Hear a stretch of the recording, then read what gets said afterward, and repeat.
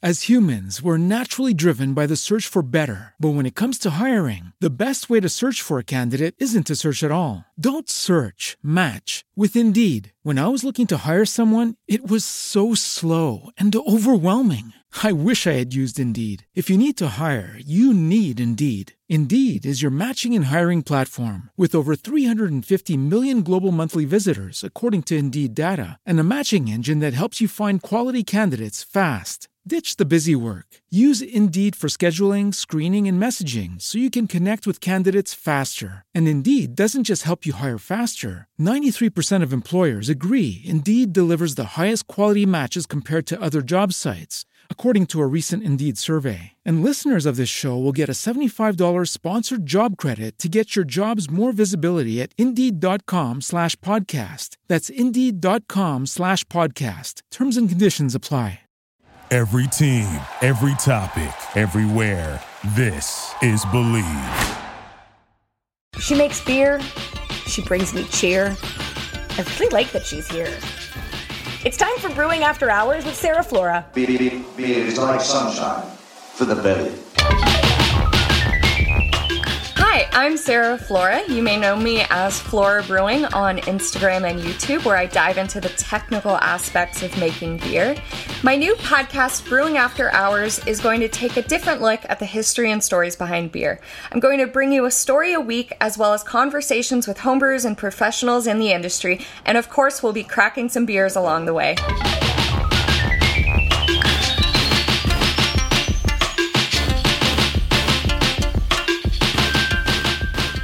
So let's dive into the history of ancient ales. I'm super interested in this topic. Some of the first beers I was drinking back in college were things like Midas's Touch, which some of you may know is a Dogfish Head beer that basically is a recreation of an ancient recipe, and they got into all the sciencey stuff in a vessel and recreated it. And since that time, I was super interested in just kind of how ancient cultures brewed beer, what they called beer, how it's different from what we drink now, and let's get right into it. So beer was probably the first alcoholic beverage ever to be drunk. I mean, it makes sense. All you have to do is leave grain and water and let it ferment, and you pretty much have beer. Probably not the best beer, but, you know, it can get you drunk. Currently, it's the third most common beverage in the world behind water and tea. As a human culture, we've always really appreciated beer, and thank God, or I wouldn't have a career now, because I would have to be talking about tea or something, and it's just not as fun. Beer's standing in our culture is so ancient and pinnacle that the word beer comes from the Latin term bibera, which literally means to drink. So if you're saying beer, you're pretty much just saying a drink. So in my research on this topic, I found a lot of great articles, which you guys can find in the description. And one of my favorite tidbits that I found is from a scholar, Max Nelson, and he writes, "Fruits often naturally ferment through the actions of wild yeast, and the resultant alcoholic mixtures are often sought out and enjoyed by animals. Pre-agricultural humans in various areas from the Neolithic period on surely similarly sought out such fermenting fruits and probably even collected wild fruits in the hopes that they would have an interesting physical effect, that be intoxicating, if left out in the open air." There's this theory of the intentional brewing of intoxicants, whether beer, wine, or other alcohol, is supported by the historical record, which strongly suggests that human beings, after taking care of their immediate needs of food, shelter, and rudimentary laws, will then pretty much always pursue some kind of intoxicant, whether it be, alcohol or hallucinogenics or something. It just kind of seems like alcohol is somewhat physiological in our need for it, even though obviously it can have detrimental effects sometimes. But the history of humans wanting to remove themselves from reality in some way kind of goes back to the dawn of man. given that, beer is in a ton of ancient cultures. We're going to go into a few of them from the Mesopotamian region, which I'm sure most of you have at least some understanding of the breadbasket of Mesopotamia being one of the birthplaces of beer. And then we're going to go into Europe and even China.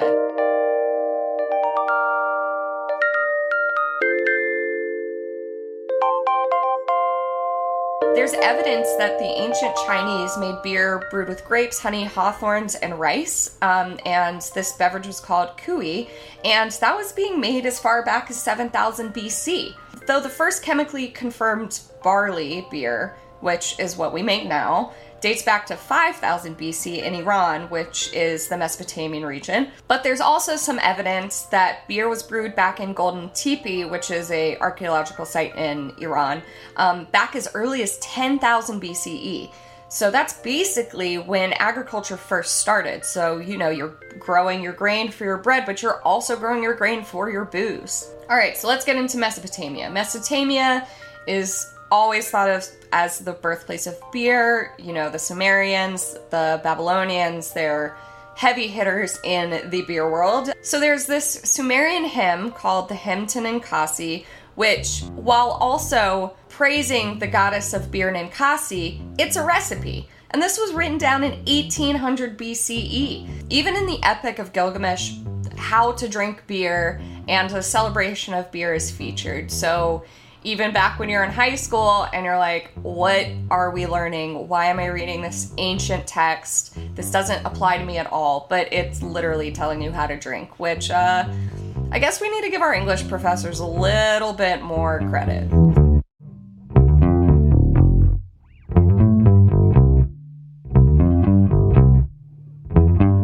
So typically, women were the ones brewing beer. There's a lot of beer goddesses. There's also beer gods, but ladies typically get more credit for this. Brewing beer was just like baking bread, so it was part of the household duties. Women would be the ones preparing the meals and the beer. The beer the Babylonians were drinking was basically like oatmeal that you would have to suck through a straw.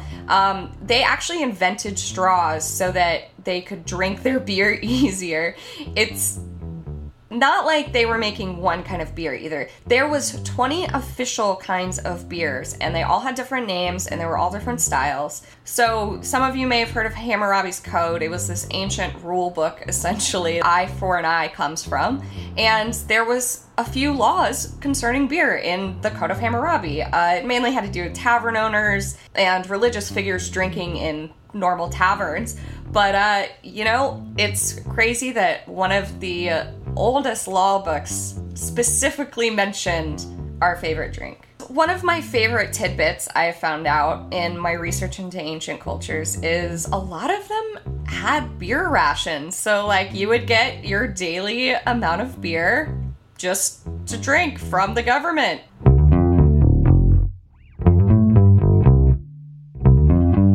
So when I think of Egypt, I think of pyramids, pharaohs, let my people go. One thing I don't think of is beer. And I think if our history teachers taught us a little bit more about how everyone was drinking beer all the time in the ancient world, we would have been a little more inclined to pay attention. The ancient Egypts have a whole religious significance of beer. They believe that brewing was taught to human beings by Osiris, also known as the Lord of the Underworld and Judge of the Dead, brother husband to Isis, and one of the most important gods in ancient Egypt. I really love that the Lord of the Underworld was also the god of beer, because you see all these breweries that have super metal branding and stuff, and apparently that's been going on for thousands of years. So kudos to all you metalheads opening up breweries. You are staying on the true path. So like the Sumerians and Babylonians, they were drinking basically this oatmeal porridge concoction that was alcoholic, which sounds absolutely disgusting. Women would brew the beer, and then it became more commercial, men took over. There's actually a really fascinating miniature found in the tomb of Mekitri that showed how an ancient brewery would work. So you have the women grinding the grain, a man turning the grain into a dough, and another guy putting the dough into a mash, and then it has their fermenters or crocks to ferment it. And after the fermentation, the beer was poured off into jugs. Someone was buried with this, so it was a huge thing. There's a lot of tombs that have alcohol buried with the mummies, I guess it would be a mummy. One of my favorite stories that I found from Egypt about beer is the popular myth of the birth of the goddess Hathor. The god Ra was pissed that humanity was evil and ungrateful, so he sent Sekhmet to destroy the world, basically. He changed his mind after Sekhmet tried to kill literally everyone, so he had to find a way to stop her. So what Ra did was he dyed a ton of beer red and dropped it in a city. So Sekhmet was wanting to drink this huge lake of blood, essentially, on the path of destruction. So she drinks it, and she falls asleep, being drunk, and wakes up as the goddess Hathor. And the goddess Hathor is a benevolent deity and is the goddess of music, laughter, the sky, and gratitude. So the whole point of this is to suggest people just chill out and drink some beer and it'll make you a better person. And I really think that is quite hilarious. And a wonderful quote that is actually on a temple complex that honors Hathor is, "The mouth of a perfectly contented man is filled with beer." So towards the end of ancient Egypt, back when there was Cleopatra's, so Cleopatra number 7 lost popularity towards the end of her reign because she implemented a tax on beer. And this is the first tax on beer ever. She taxed the beer so that she could fight Rome, but then you have a bunch of discontented people, and Egypt fell to Rome anyway. So just don't screw with people's beers. So speaking of Rome, we're gonna dive into ancient Greece and Rome. Ancient Greeks and Romans were not a huge fan of beer, unfortunately. I don't know how, because they took over pretty much everyone who is a fan of beer. So they actually considered beer to be more barbaric. You know, they were more into wine and a little hoity-toity about it. There was a saying, which I find hilarious, and I've actually said this in a couple of my videos. They said that beer smelled like a goat and wine smelled like nectar. This makes so much sense, though. If you think about wild fermented beer, you can get a goaty flavor and aroma from it. It's basically Brettanomyces is what you're getting, and that's floating everywhere. So it really makes sense what they're saying, but still, how can you hate beer? Eventually, Romans got on board and started brewing on large scale for their military operations, but, you know, after trash talking beer, we're not even going to go into that. So we're going to go to Northern Europe. As we all know, Germans love their beer. They were making it as early as 800 BCE, which is not surprising to me at all. I'm actually surprised it's not much further back. So, as with everyone else, the beer was brewed as part of your daily meal, and it was the women's work. In time, Christian monks took over brewing, and you can actually still find some monasteries that were brewing beer back as early as the 14th century. And, like, you can still buy their beer, which I think is insane. How do you sustain something for that long? I mean, the Catholic Church, but I digress. So the Germans are famous for their beer purity law, the Reinheitsgebot. And this was just a law basically to protect people more than anything. They were afraid that people were going to sell beer that was not as strong as they say it was. It was not made with the correct ingredients. It could potentially be poison. So this law laid out that you needed barley, water, and hops to make beers. Before then, the hops weren't necessarily a part of beer. They eventually added yeast to this list once they realized it existed, because before they were just using the same wooden paddles to stir their fermenting beer, and you would transfer your yeast that way. And, of course, Germans also got a ration of beer daily. I am an advocate that we need to get back on this beer ration kick. I think the US can use it right now, especially during COVID. It'll keep us in our homes. Okay, so to finish up, we're gonna go to Finland. The Finnish saga of Kalevala sings of the creation of beer, devoting more lines to the creation of beer than to the creation of the world. So I'm going to share some with you. Great indeed the reputation of the ancient brew of Kalu, said to make the feeble-hearty, famed to dry the tears of women, famed to cheer the broken-hearted, make the aged young and supple, make the timid brave and mighty, make the brave man ever braver, fill the heart with joy and gladness, fill the mind with wisdom sayings, fill the tongue with ancient legends, only to make the fool more foolish, which I can fully agree with.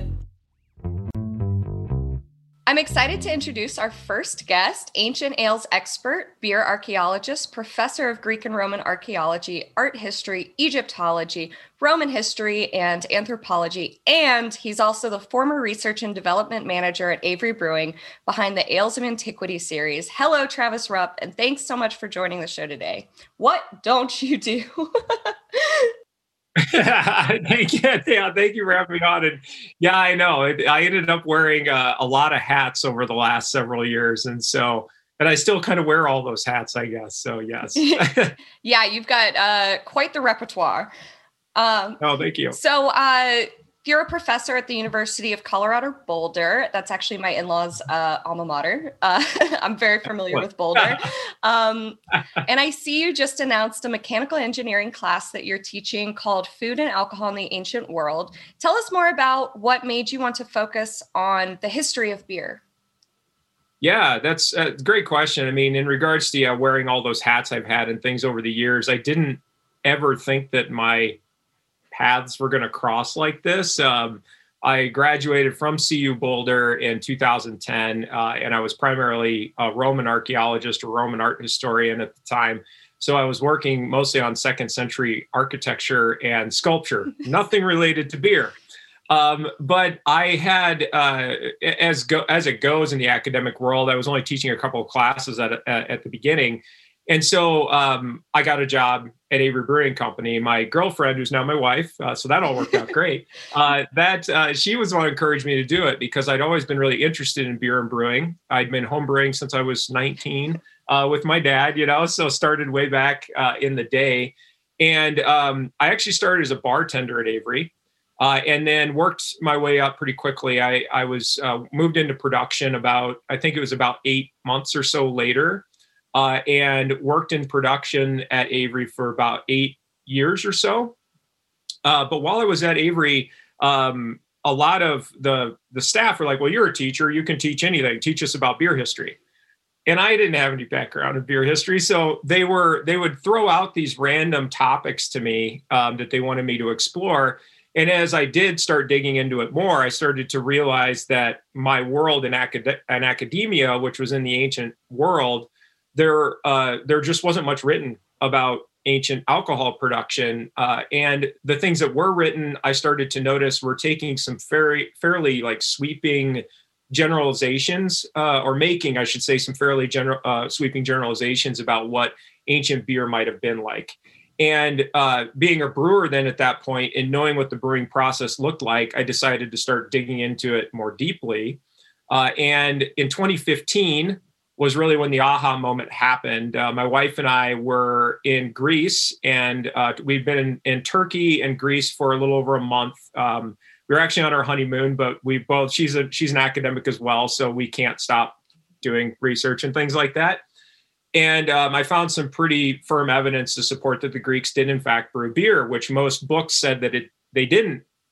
And at that point, I'm like, I really need to just turn my focus to this. And so since 2015, I'd been working on beer history since about 2012. But in 2015 is when I decided to go all in and really focus on ancient alcohol production and now food production as well with my new course that I'm offering at the University of Colorado. That's fascinating. Yeah, I found out when I was doing some research for the story that happens right before this interview, actually, there was very little mention of beer in Greece I basically read that most of the historical record is having to do with wine, and they weren't huge fans of beer in Greece. And I found that really interesting, especially like, you know, Romans conquered everything. Romans were into beer. And yeah, it's wild that there's such a gap in the historical record for something that's so prevalent. Absolutely, totally agree. I mean, that's kind of where I got hung up, because you look at all these other ancient civilizations that surround Greece, and to your point, you know, the Romans, right, mass-produced beer. It was a big thing in the ancient Near East as well. And I just thought it was very strange that this one area didn't have it at all. And so I started doing a lot of talks, a lot of public talks for homebrewers, as well as for academics and for museums on the topic. And then what was really nice was in 2018, my theory was actually proven by an archaeological dig in northern Greece, where they actually did find an ancient Bronze Age brewery. And I think they're all over the place. And so I'm continuing my work on that still. So. Yeah, that must be very satisfying to have your theories proven. Because I mean, some of my opponents out there, and there aren't very many, there are only a couple other individuals that work on ancient beer, but they definitely were they're like, no, it's just way too speculative. And then when it was proven, it was a good feeling. Yeah, there's not many people, they're not really bashing my argument anymore, which is nice. So yeah. That's wonderful. Yeah. So you've also developed beers based on George Washington's preferred porter and a beer brewed at Thomas Jefferson's estate to honor enslaved brewer Peter Hemmings and the other enslaved brewers in Monticello. What kind of research went into finding out what these beers were like back then?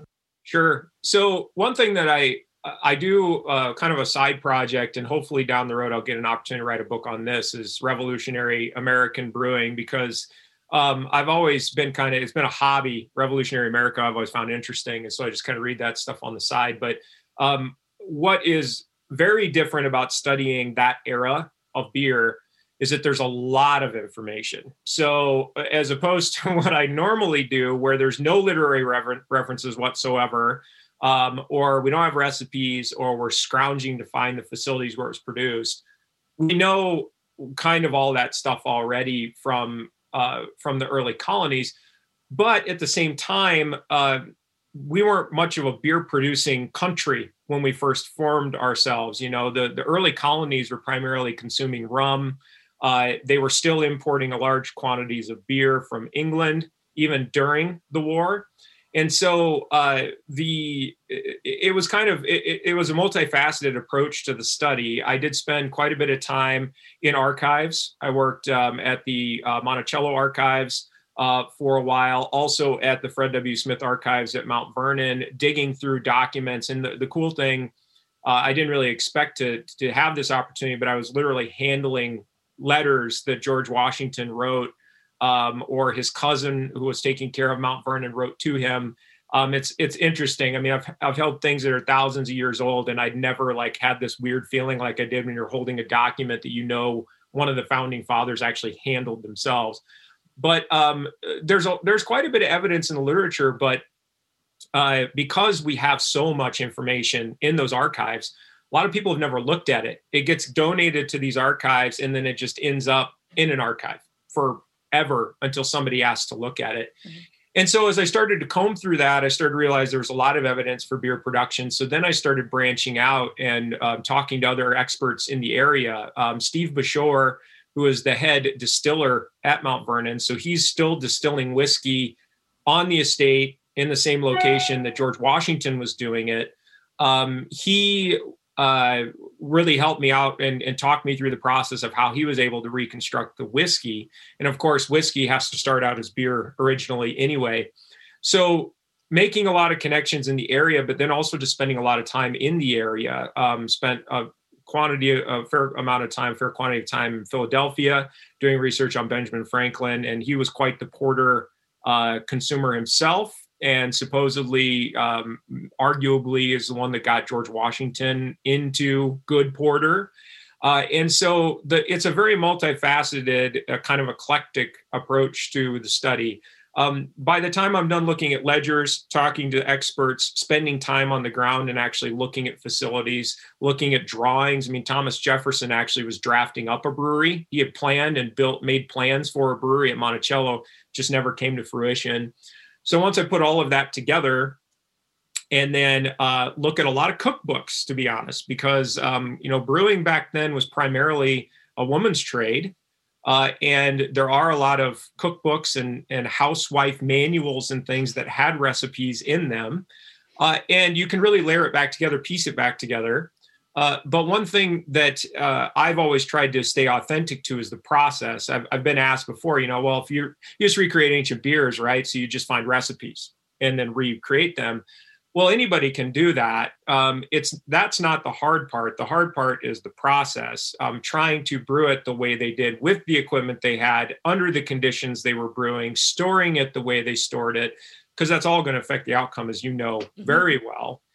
And so that's the part that gets really, really interesting. And it was really, honestly, an honor. The last Ale of Antiquity I did at Avery before I left was Monticello, in honor of Peter Hemmings, a man who we don't know what he looked like. Almost nothing. We know almost nothing about the man because he was enslaved at Monticello, yet he was the beer producer. Jefferson gets all this credit for being a brewer, but I highly doubt that the man ever actually brewed a batch of beer in his life. There were other people doing it for him. And so to give a tip of the hat to Peter Hemmings, who actually brewed a really, really interesting beer, a persimmon beer at the estate, was a lot of fun. Really, really cool. Yeah, that's fascinating. It's so fortunate that, when you go back to that level, you can actually find the recipes. It's kind of crazy. Yeah. Going back even further, you've recreated beers based on what Vikings were drinking, and a beer that was from the Israeli, Palestinian, and Jordanian region around the same time that Alexander the Great was conquering the region. So there can't be many primary sources when you go back that far in history. Is the process you used to develop the more ancient beers different from the ones that occurred in this millennium? Yeah, that's an excellent question. And yes, it is. Where, with Jefferson, Jefferson's estate, and then George Washington, even when I recreated the quote original India Pale Ale, there's a lot of literary material to reference, and you can kind of go into bookworm mode for a long period of time, just looking at references to that kind of stuff. But when you go back that far, with the Vikings, there are no Viking cookbooks. The actual Viking expeditions that were undertaken happened centuries before anything was written down in terms of a food source manual. And so I rely heavily on archaeological evidence for that. The same is true looking at the beer that came from the Palestinian, Jordanian, Israeli region. In those instances, I'm having to comb through a lot of data that comes from site reports, but also archaeobotanical and archaeochemical analysis, because we find vessels and we have ideas of potentially what they were being used for. And we're looking for oxalates inside the vessels that would have formed during the brewing process. And they are fairly specific oxalates that aren't created during a wine fermentation process, for example. And so we're having to look for that very scientific data to prove that was what was being produced there. At the same time, I will say that there are instances where I can dive into the literature, though, because there are a lot of terms in ancient Hebrew or Latin or Greek that we don't know exactly what they are. There are, ideas of potentially what they might have been. And in the case of Beersheba, the ancient Israeli beer, I was looking fairly extensively at this one term called, it goes by different translations of shikar or shikru, but it's basically this alcoholic beverage that's often listed with wine, but it's not wine. Otherwise, they would just call it wine. And so reaching out to scholars, especially when it comes to Hebrew, that know the language better than I do, philologists that can really help me with the etymology, because I know Latin and Greek, but I'm an archaeologist. I don't work on language all the time. And so sometimes the language can come in, but really I rely heavily on archaeology and then art history as well. That's the really fun part about the anthropology side that comes in, and the art historical side is I love looking for artistry that depicts drinking or floral or flora on vessels, whether it be grapes or some kind of barley or other cereals. Clearly those items were important to those people enough to put them in the artistry. And I think that's telling of potentially what they were consuming and producing as well. And then the last piece of it is traveling as much as I do and working in these areas. There is a layer of ethnographic study that goes into play as well, because though, when I worked on the very first ale of antiquity, Nestor's Cup, which was a Mycenaean beer, though that beer dates, some 3,200 or so years ago, you can still go to Greece and experience the culture and realize that a lot of those things that were rooted in the distant past haven't gone away. The way they cook their food, the foods that they focus on, their celebration of the grape and the olive, those are things that have been around for millennia. And studying the ethnographic kind of lay of the land is still very important to trying to reconstruct those ancient beers as well. And so it's a lot of fun. Again, it's just multiple layers that come into play to try to recreate it and try to give some individuals something tangible from history that they can experience. And I will say with that, I will never boast that I can fully recreate an ancient beer. I don't think anybody can, to be honest. And you as a brewer know this. There are just way too many variables at play. You and I could come up with the exact same recipe and both brew it exact same time, try to recreate the conditions. We get together and drink it, and they're not going to taste the same. And that's the artistry that's at play with beer, because that's why it's more than just getting a recipe and recreating it. Mm-hmm. There are all those variables that change it. And so I get as close as I can by recreating the process. But I don't know if I'll ever be able to 100% recreate an ancient beer. Yeah, I always tell people I share all my recipes, because even if you brew the exact same beer and hit everything exactly, it's going to taste different no matter what. So Absolutely. you can't drink the beer that I'm making. Yeah, exactly. That's right. It's a living organism, Yeah. and that's what's wonderful about it, Yeah. It's just so multifaceted. That's why I love it so much. So while trying to recreate some of these ancient ales, which beer did you find to be the most difficult to brew? And what types of hurdles have you faced during the brewing process, and any major failures you're open to sharing? Sure. I can tell you for certainty the hardest one of the 10 that I did while I was at Avery was 1752 India Pale Ale. And people are usually pretty surprised when I say that, because they think it's going to be the Greek beer or the ancient Mycenaean beer or the Viking beer or something along those lines. And the 1752 India Pale Ale was the hardest because of the process, again, that had to be undertaken. So when I came back and brewed, for example, the monastic beers after I was with the monks in Italy in 2017, yeah, there were hurdles. There were strange things that we had to enact to recreate this 9th century beer. But that brewing process is pretty much still the standard process we undertake today. With 1752 India Pale Ale, I had to figure out how to recreate the conditions of brewing a beer in London and then shipping it to India in Colorado. So that's a really hard thing to do, because the reason, obviously, that IPA became what it was just pale ale that was shipped to India. That's where the title comes from, right? And so in order to recreate that process, we replicated water chemistry from the Thames, all of that stuff. All of the brewing conditions were exactly the same. Recipe was exactly the same as George Hodgson had recorded for his beer at Bow Brewing. And then I had to figure out how to put it in barrels, get it on a boat, and sail it for a minimum of 3 months to India.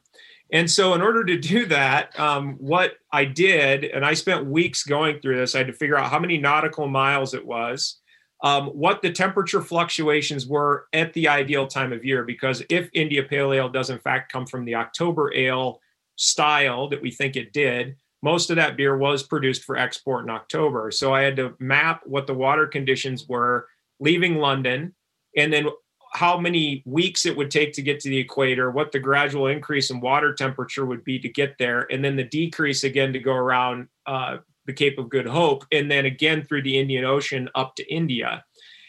It was intense because what we did, we absolutely abused that beer. I was surprised after I took on the project. I'm like, what am I doing? I've got to sell this beer. When it's done, it's going to taste terrible. That's what I thought, because we absolutely abused it. I left headspace in the barrels to promote oxidation because I knew that it was going to oxidize like crazy in the journey. And then we rocked the barrels. We actually shook them for a 3-month period to mimic travel on an open sea. And some of those journeys were 2 years long. This was just the shortest trip that they could take. And then we did fluctuate temperature as well. So it went through multiple temperature swings from roughly 42 Fahrenheit all the way up to about 86, 87 Fahrenheit and back down. And this is an IPA, right? So this is like absolute no-no all the way around what you're doing. And it was dry hopped, all that. And it was interesting because it was a very interesting study, because as we brought the temperature back up to get to the equator, it started fermenting again. It actually did carbonate in the barrel. So I'd always been asked, would these beers have carbonated? And I presume they would have, but only if they can get, a restarted fermentation. Well, we proved it with this study that it can happen. And so by the end of it, it was a very laborious process. I will tell you, there were times where my colleagues that worked with me on the project, we were damn near in tears tasting those barrels because they tasted awful when they got to the equator. But I'll be damned if by the time it got to India, right, in Colorado, they actually tasted pretty good. It was a very, very hazy IPA. Not at all what I expected. Not very hoppy, even though the IBUs on it were about 40. But it's all old world hops, very earthy, dirty, and the oak really took over. And so it was interesting. It was a fun experiment, to show that the original IPA is not what we think of as an IPA today.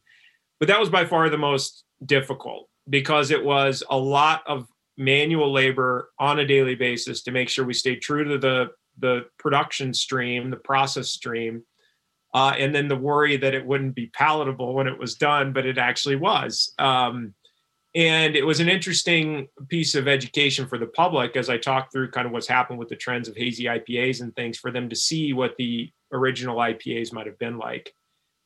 In regards to your other part of the question, failures, most certainly there have been all kinds of things that have gone awry. I mean, when I did the Viking beer, we got massive sulfur production that we just did not expect, because we used baker's yeast, because the Vikings most certainly were doing that. We're just using their bread starters to start their beer, and baker's yeast just acts very, very differently than brewer's yeast does.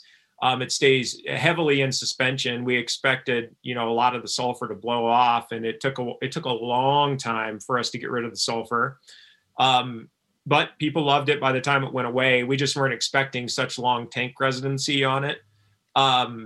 With the ancient monastic beers, there were two pieces to that. One was that I brought yeast back from the monasteries, and getting that through customs was a nightmare, because they're like, what in the hell is this stuff? You have 8 bottles of this slurry.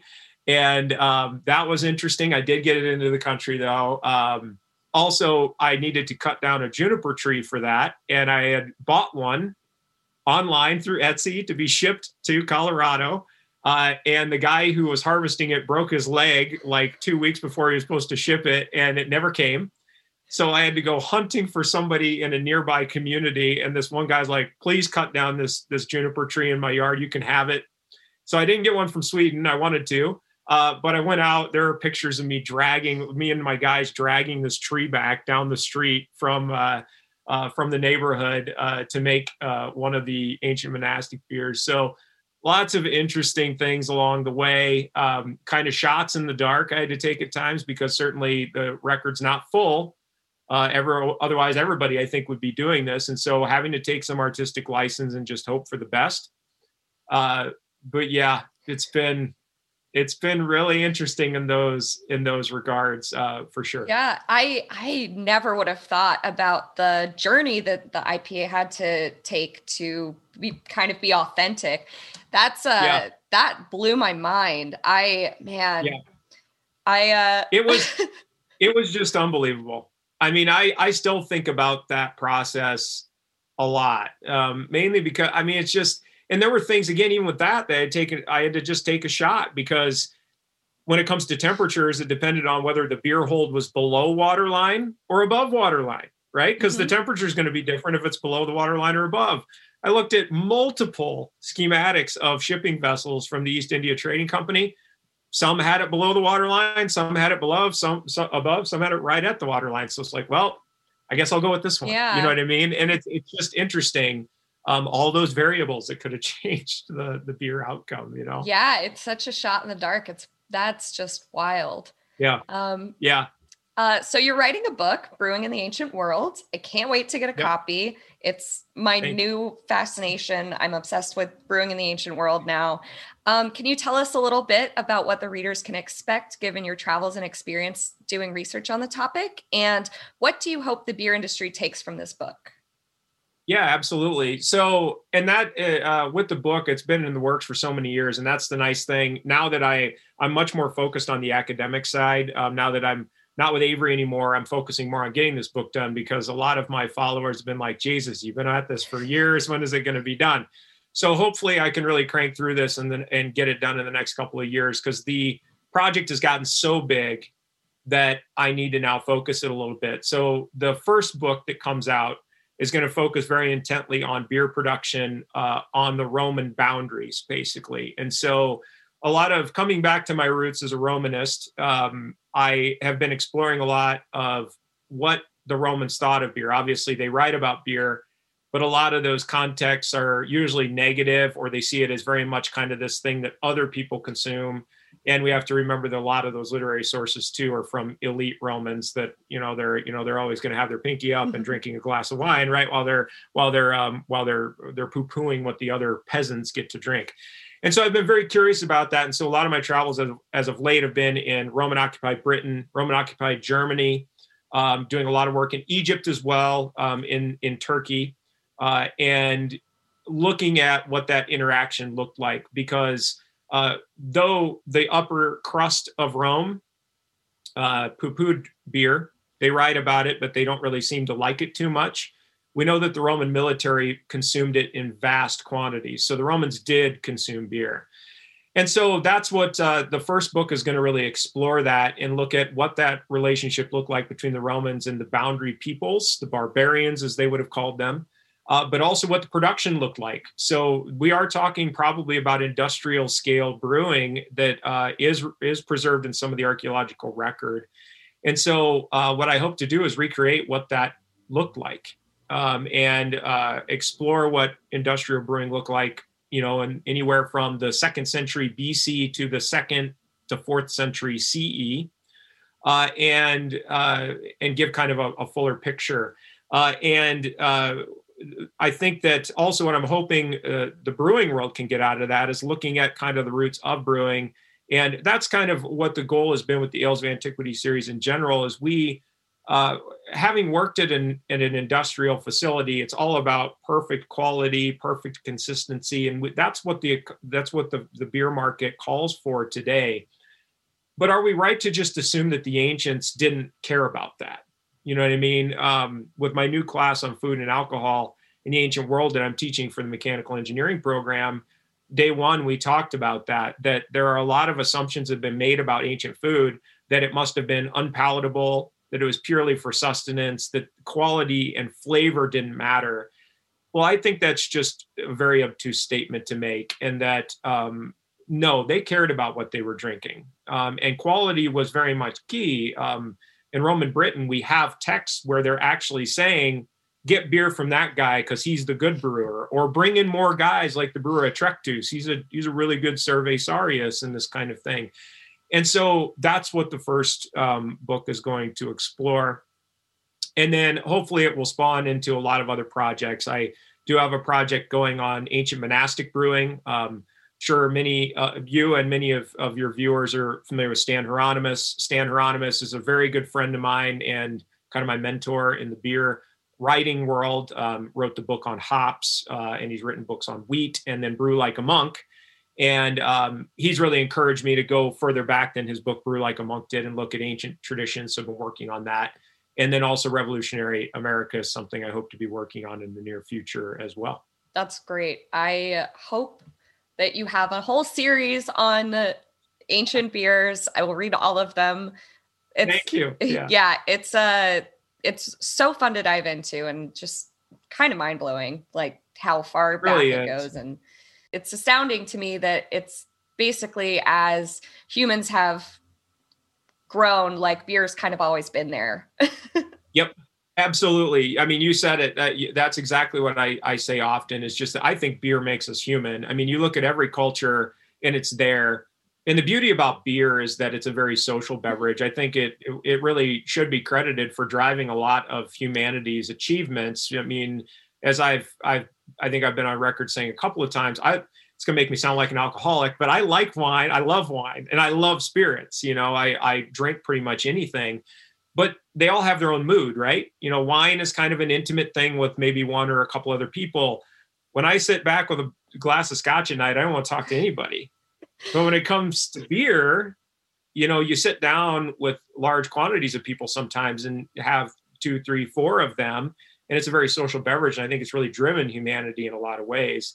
And I think now is a great time to see more people hopefully getting interested in ancient food or beer history, because we're not really all that different than they were. And I think getting at the roots and at the core of humanity, look at the average guy and what they were doing.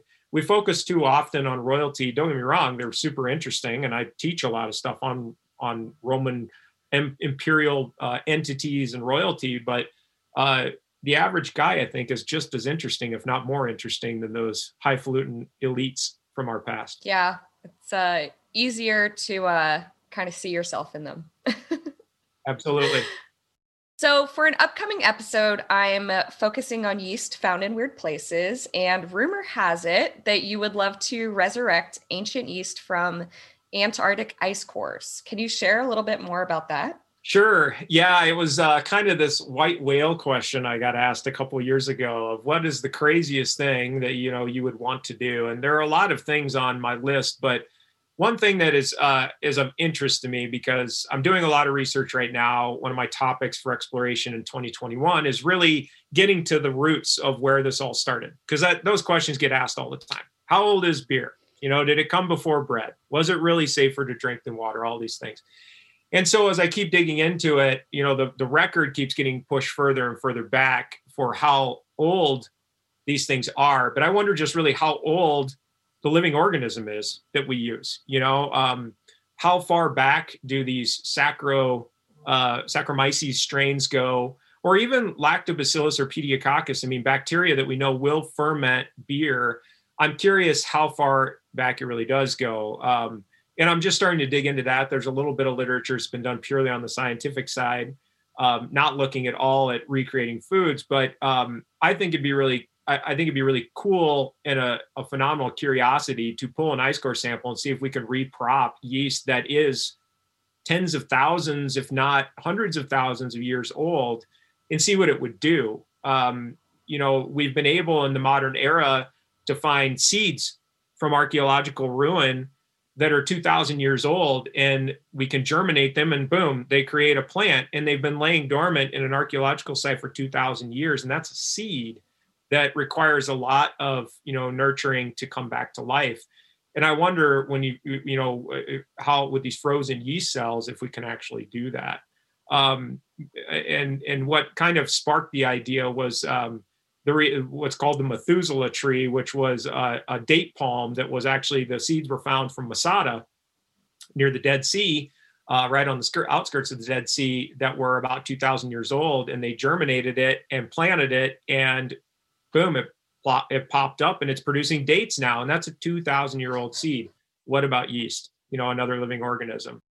That is amazing. Yeah. Well, I wish you luck on that venture. It sounds like an uphill battle, but it is. Yeah. I'm trying to make some connections. I'm lucky to be working at a research institution. Our Dean of Arts and Sciences actually works on ice cores in Greenland. And he's a climatologist. And so I've got some connections. We'll put it that way. We'll see how it turns out. Well, thank you so much for joining me. This was such an eye-opening chat, and your research is really like expanding the boundaries of like what we even think beer can be. And it was so lovely to talk to you. I'm so happy that you were able to make time. Oh, my pleasure.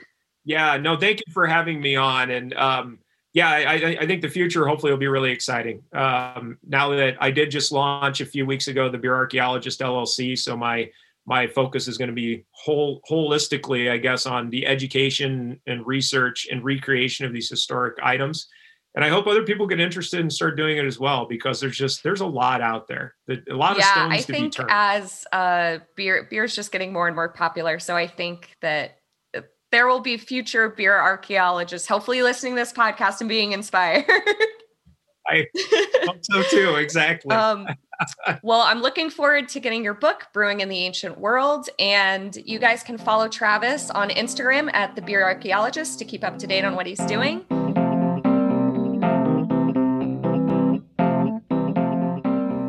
Thanks for listening to Brewing After Hours on the Believe Podcast Network. Find the show and lots of other great shows at Believe.com. If you're digging the show, please subscribe and rate the show on iTunes. You can also stream the Brewing After Hours podcast on your favorite preferred directory: iTunes, Spotify, Google Play, Stitcher, Luminary, and Tone. A special thank you to Honus, the lyrical genius behind my favorite band, Man Man, who created the song you hear at the beginning of my podcast. Beer is like sunshine for the belly.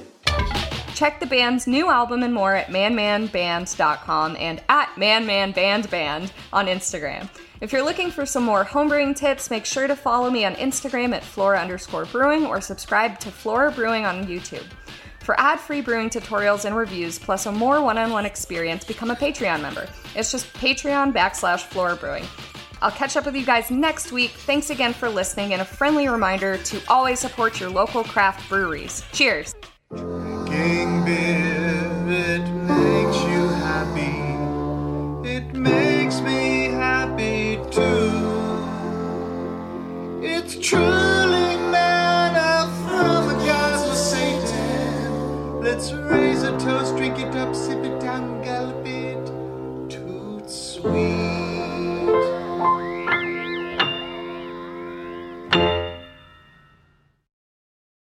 As humans, we're naturally driven by the search for better. But when it comes to hiring, the best way to search for a candidate isn't to search at all. Don't search, match with Indeed. When I was looking to hire someone, it was so slow and overwhelming. I wish I had used Indeed. If you need to hire, you need Indeed. Indeed is your matching and hiring platform with over 350 million global monthly visitors, according to Indeed data, and a matching engine that helps you find quality candidates fast. Ditch the busy work. Use Indeed for scheduling, screening, and messaging so you can connect with candidates faster. And Indeed doesn't just help you hire faster. 93% of employers agree Indeed delivers the highest quality matches compared to other job sites, according to a recent Indeed survey. And listeners of this show will get a $75 sponsored job credit to get your jobs more visibility at Indeed.com/podcast. That's Indeed.com/podcast. Terms and conditions apply.